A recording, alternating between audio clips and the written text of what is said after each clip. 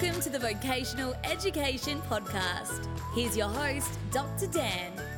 We've spoken a bit about compliance and what it means for training organisations to remain compliant in order to do their jobs and to deliver quality training. But compliance isn't everything. Compliance is one part of what we should be focused on in our business. In fact, if you take the term focus out of it, we should just manage compliance like we manage every other part of our business. In this discussion today, I speak to Kevin Erkendahl and we talk about what his organisation, Audit Express, does to assist organisations to overcome not just the common issues of compliance, but what it means to maybe culturally change to ensure that compliance just becomes another thing that you do rather than a thing that you focus on. Well, without any further ado, though, I'll just hand you over to our interview.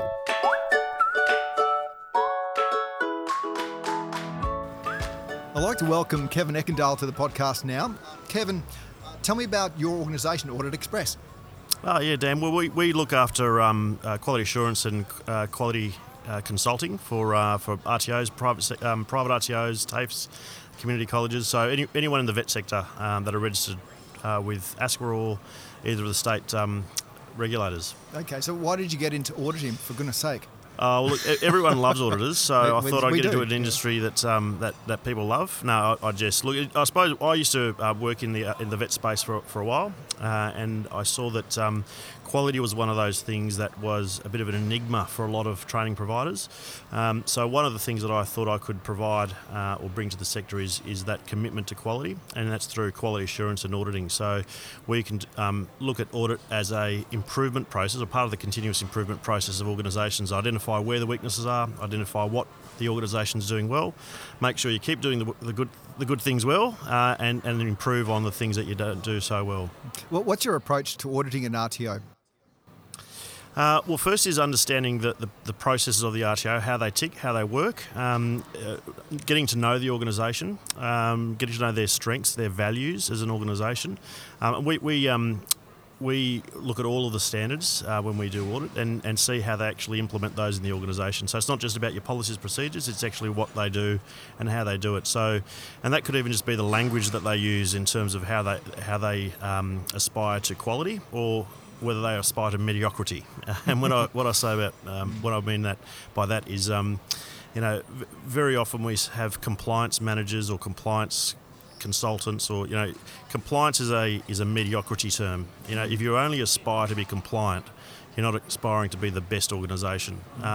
If you're always talking about systems and processes and policies, procedures, and you aren't talking about the students and the excellence in students, then really you're not necessarily aspiring to be a good quality organisation. So what we look at is, how does the organisation interact with their stakeholders, with their students, with their trainers and assessors?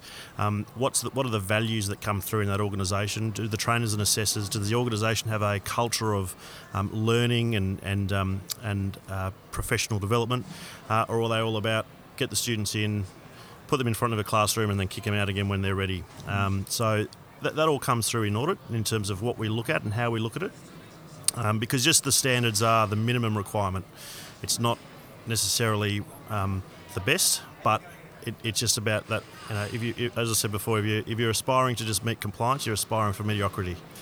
That's a bit like in the vet sector, we talk about just hitting the standards, i.e. the units of competency, and saying if you're just hitting them, then that's the minimum. Yeah. Why aren't you trying to go above that? Interesting you mentioned there, you talked quite a bit about values and culture. Go deeper into that. Why is that such an important part of an organisation's commitment to quality? Well, I suppose because, when and this goes for any business that we, in the Western developed worlds, is we're there to provide a service for our customers or our clients. And when you are part of a pluralistic community, it's about making sure that you're providing the best service and putting your client or your stakeholders at the centre of everything you do. If it's all about yourself, you're not going to put the client first or your stakeholders first. So when we look at the values, we say, what is it that this particular organisation or this particular CEO values in terms of their business? Is it all about them making money, burning and churning their staff, burning and churning the students, or do they have a commitment to quality, which then comes out in terms of their values and processes of how they do things? Do they put the student at the centre of everything they do? Do they put their staff at the centre of their decision making for organisational change? And so it's very important to look at those values and say, what is this organisation about? Are they the burn and churn? Are they there for the quality commitment? And that goes for all parts of the sector, whether they're private or public or community, because we see that not every community organisation is altruistic. Not every TAFE and public provider has the same sort of values that some for-profit organisations have. So it's right throughout the sector in terms of differences in values and that commitment to quality. So again, I hear that delineation there between maybe an RTO that is for the burn and churn versus the quality. When you get there as an auditor, though, what do you say to those ones who are, they say the first impressions happen in the first few seconds, and you realise that they might be a burn and churn one? What's your approach to them? What do? You don't back off, obviously. You go, okay, well, it depends. From an audit point of view, if we're simply there for a quality assurance measures, it's about putting in recommendations or making the findings to say, well, these are our findings, whether it's good practice or bad practice. These are our recommendations of how you can change this, because sometimes, and we've seen this in the past, where they may have had this mentality of the burn and churn, and they've had a paradigm shift through quality consulting and through internal audit.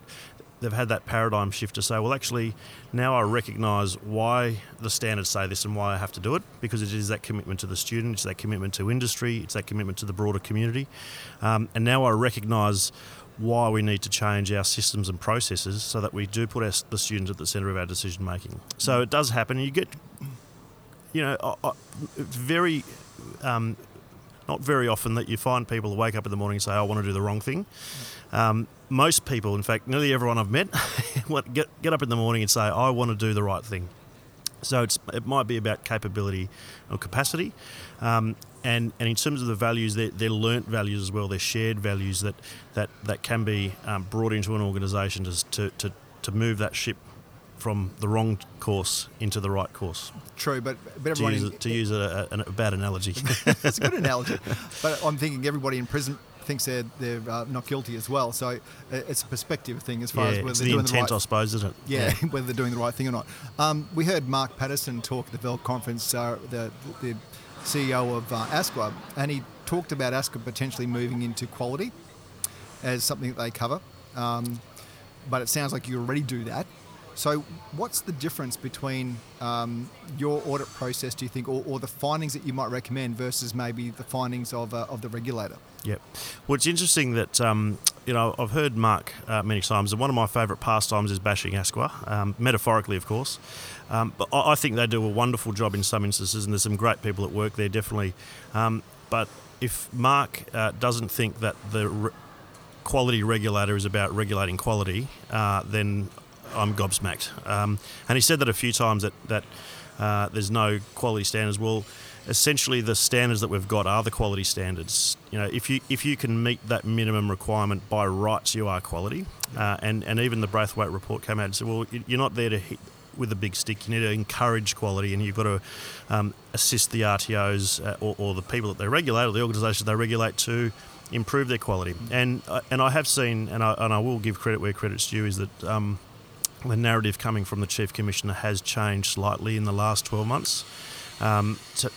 Today we're sitting here in a conference here in Brisbane, and he gave a wonderful speech. He was very humorous, and it was a bit of a love-in session almost. And when I've heard him in the past, he's the man with a big stick. So there is a good narrative coming out of ASQA. We are seeing I don't think they're relaxing their regulation, but I certainly think they're maturing as a regulatory organisation. I think the way they were regulated in the early days, and even up until recently, did leave a lot to be desired in regards to their regulatory processes. And just for the listeners, if you heard that, we are at the conference recording this, and we did have a lady with a vacuum cleaner walk past. So our apologies for that. No, she's cleaning up the industry. That was no. the regulator in the background. Oh no, it's puns galore. Okay, train of thought. There goes Mark Patterson. yeah, well done. He also said in that talk, which I thought was interesting. Sorry, just to go back to the whole fact that quality is actually in their title. Yes, it is a bit interesting to know that he sees them as a regulator of the minimum benchmark. I thought, okay, interesting. But he also did say that their approach has been for the last 12 months and going forward as well, and depends when people listen to this podcast as to when this applies to them, but their focus has been on student outcomes. If you're taking care of a student, then really the rest should follow. Does that follow along with your approach to culture? Look, it does, and I think it's very interesting because when you start to aspire to excellence and quality, compliance works itself out. Yeah. Now, in saying that, there's obviously things that you need to make sure that you're complying with, in terms of your record keeping and meeting those minimum standards. Because sometimes we might provide a great quality product. That we might think is a great quality product, but that doesn't actually meet the standard. So it's very important to make sure that you're benchmarking against the standard what quality actually means. And that's why my criticism with the regulator to say if they're not about quality, then I don't know who is. Because we've got these minimum standards and then excellence and quality comes above that. Yeah. And that's what we should be aspiring to, is going above and beyond, or beyond just compliance. So one thing, if we could just wrap it up, if you could tell me the one thing that someone does or an organisation you've seen has done that you say, wow, what a great approach you've taken to X, Y, Z. Yep. Look, I think there's, in terms of organisations that aspire for excellence, there's two things they do very well. One is they invest in their staff and the capability of their staff. And it's amazing how many times I go to these centres of learning and training and education that don't have this culture of learning amongst themselves, amongst their trainers and assessors. And organisations that do that very well exceed because they're building the capability of their own organisation. And there's that old adage that says, what if I train my staff and they leave? And what if you don't train your staff and they stay? So it's very important to invest in your staff and invest in the capability of your trainers and assessors, your admin staff. They're the people that drive the organisation. And the second is in validation. And I was sat in Dan Hill's presentation today. That's me. Where he went through validation. It's very important to actually undertake thorough, meaningful validation of your training products. That's the continuous improvement of your product that you've got, which is your assessment process, and making sure that you're constantly and continuously updating and upgrading your assessment tools, and making sure that your staff are aware of why these questions are in there, why they're doing in this sequence, why they need to do this case study or whatever it may be. And it's part of their own learning and professional development for your trainers and assessors to understand how assessment actually takes place. Yeah, I think validation is underrated as a professional development tool in its own right. Absolutely, Yeah. Absolutely. Well, Kevin Ekendall, it's been great to have you on the podcast. Really look forward to catching you around the traps, especially maybe even getting to our RTO and auditing us one day. Yeah. Dare we say? No worries, why happy not? to. All right, Kevin, thanks for your Dan. time. All the best.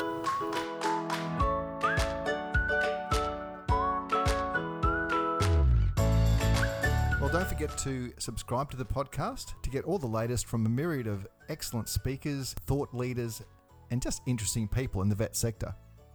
Until next time, this has been Dan Hill and the Vocational Education Podcast. Have a great day.